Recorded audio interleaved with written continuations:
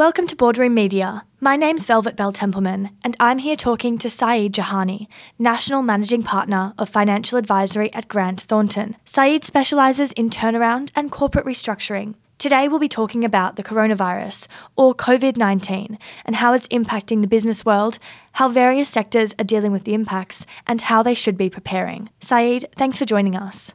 Thank you. COVID-19 has seen many industries and sectors upended, with panic buying coupled with social distancing and the banning of gatherings of 100 or more. This is unprecedented. Saeed, what are we seeing in the business landscape, and what does this mean for the economy? Well, good question to kick things off. I mean, what we're seeing at the moment is there is clearly a lot of uncertainty faced by businesses at the moment. Quite frankly, a number of businesses, deers in the headlight. We haven't seen anything like this before, and it's fair to assume businesses are not quite sure how to respond or how deeply they should respond. For some, their first reaction is to perhaps cut costs, cut people in terms of casual workforce, cancel orders in order to try to preserve their position. For others, it's about how they can manage their workforce, ensure the safety of their workforce, and remain open for business, albeit in some sort of limited capacity. Others are trying to do a bit of both. Quite frankly, it's suck it and see approach by a lot of businesses as they try to navigate what are very uncertain waters. In terms of the economy, clearly this is going to have a massive impact on our economy. Whether it's going to last for 6 months or 12 months is unknown at this point in time, but there's no way our economy is going to be able to stay in positive growth territory for the foreseeable future.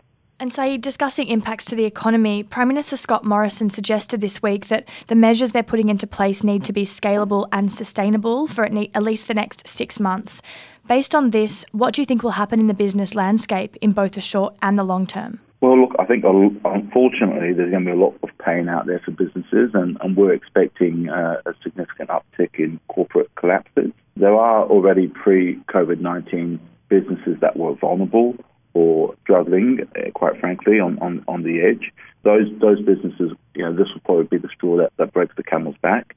What we think should happen and will happen is those businesses which are well managed and have strong balance sheets and innovative in how they deal with this crisis should be able to weather the storm, given the amount of the groundswell of support from various stakeholders such as banks in the community.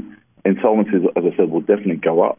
We expect restructuring tools like Safe Harbour will be more widely used by boards, which will help them protect board members from personal liability from insolvent trading. And in the longer term, I suspect, we are a fairly resilient economy and community. We've been through various crises, over the years, not quite like this, but similar to this, such as SARS. So we will bounce back, and we will bounce back, I think, to pre-coronavirus levels in terms of business activity. It's just a matter of how long that will take. Now, Saeed, let's talk about who this is particularly impacting. We know the aviation and hospitality sectors in particular have been hit hard. Who else is feeling the pinch, and what are you hearing on the ground? Well, if you asked me that question a week ago, I would have been a bit more selective in my answer. I would have said to you, the front line, of who is being impacted are sectors such as tourism, aged care, hospitality, aviation. But this thing is moving so fast and changing daily. As of today, I would say no sector of the economy is left untouched. It's impacting every industry. Now, in some instances, it's impacting it in a positive way. You've seen the rush on groceries and toilet paper, dare I say, and as a consequence, that supply chain from businesses that transport for the Woolies and Coles to the suppliers to Woolies and Coles are seeing obviously an uptick in business activity. But unfortunately, that's more the exception than the norm. Even in industries that you would have thought are not impacted by something like this, talking to clients who are saying, customers are cancelling up to 50% of orders. So quite frankly, it's impacting everyone. I mean, early in the piece, there was concern about businesses being able to get stock out of China when China was shut down and supply chains were closing. What we've found now is even with that supply chain opening back up, because China is opening back up, the biggest issue for businesses is not necessarily supply anymore, it's demand, with customers falling off a cliff. So you've talked about some pretty wide-scale economic impact there. Globally, we're hearing talk about recession. You would have been through the GFC. Are there any similarities you can see between then and now, and would lead you to think a recession is on the horizon? Look, I think we haven't had a recession in Australia for over 30 years. Even during the GFC, I think we only had one negative quarter of growth. So whether we like it or not, economic cycle suggests what goes up must come down. And given these external shocks, it's very likely that we will go into recession. I mean, that's my prediction. The one thing that hasn't got a lot of press coverage up until now, to be quite frank, when talking about the coronavirus, is one of the factors that was a big catalyst for the GFC, and that was the liquidity within the financial market. When banks stop lending to each other, or when they are unable to borrow from the wholesale markets, which is what happened during the GFC, the knock-on impact of that to businesses was they had limited to no access to credit. My sources are telling me that it's now starting to happen within the banking market, and the liquidity is starting to dry up.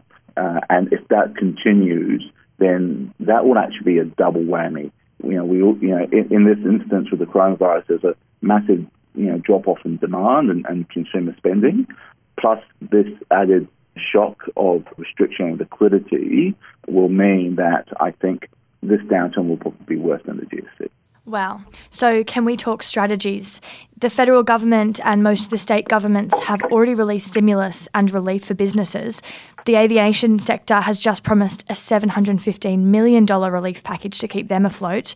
What's your take of government support, and what else can businesses be doing? Look, I think it's a good start. The reality is I think it is just that, it's a start. There will definitely need to be more incentives and stimulus pumped into the economy and frankly, put into the hands directly of business owners. What we're saying to customers and clients of Grant Thornton at the moment is, the two key themes that you need to be focused on to be able to weather the storm is firstly, stockpiling cash by maximising your liquidity. That will buy you time. And obviously time is something that, we don't know how long this thing will go for. So that could involve all sorts of strategies, such as, renegotiating, with your suppliers, your lenders, your landlords to get some sort of holiday or abatement in payments. It could also mean talking to your customers and making sure you understand, if you thought that customer's debtor's receipt was going to come in next week, just making sure that is still the case, because customers are obviously, still also feeling the pinch themselves. And then, the second key thematic that we're helping clients with is really around their workforce. The workforce is obviously probably one of their biggest costs in most businesses in Australia today. And, there's a number of different ways you can approach that. One is trying to see if you can split your workforce to protect, their health and also keep the business open. Other options that we've been talking about is, it is a little bit drastic, but, potentially putting, some of the workforce on half pay, and it's got to be done by typically agreement, but with the idea that when, business levels turn to normality, then, businesses can then make payment of the catch-up amount that they owe employees. So cash flow and business continuity is clearly an issue. How do businesses keep on top of this? You mentioned restructuring earlier. Is this the time to look at restructuring or diversification?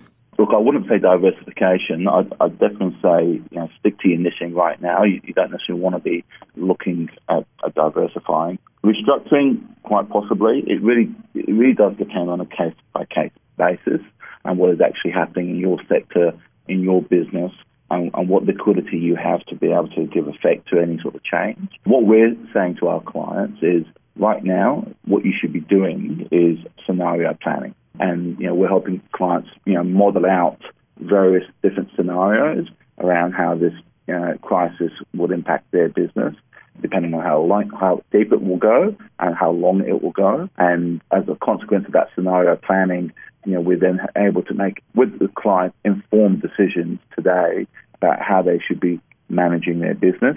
No doubt there will be competitors who will, be struggling, and there may be opportunities for businesses if they have the appetite and the capacity to potentially take advantage of that. But, most clients that we are speaking to, even in circumstances where, they feel that there may be an opportunity to acquire a competitor, are probably more focused right now on their own business and making sure that that is well preserved and well protected. And Saeed, from an investor's or financier's point of view, what should they be looking out for? I'm assuming appetite to invest is shrinking.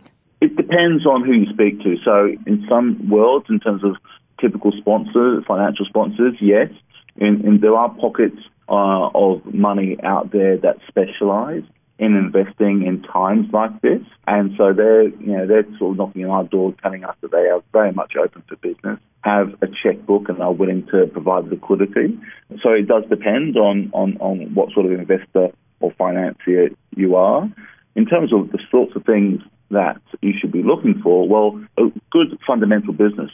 As I said, once this crisis is over, and it will eventually come and pass, good fundamental businesses will bounce back. So businesses with good management teams, strong balance sheets, can generate good liquidity, potentially defensive sectors like healthcare, are the sort of businesses that will always be attractive and will always attract investment. And Saeed, any final thoughts you want to share on what is happening in the economy and what this means for businesses? Look, I think just to conclude, I would say that there was obviously a lot of change and uncertainty out there, and business owners and boards are going to be, as I said at the beginning, a bit of deer in the headlights.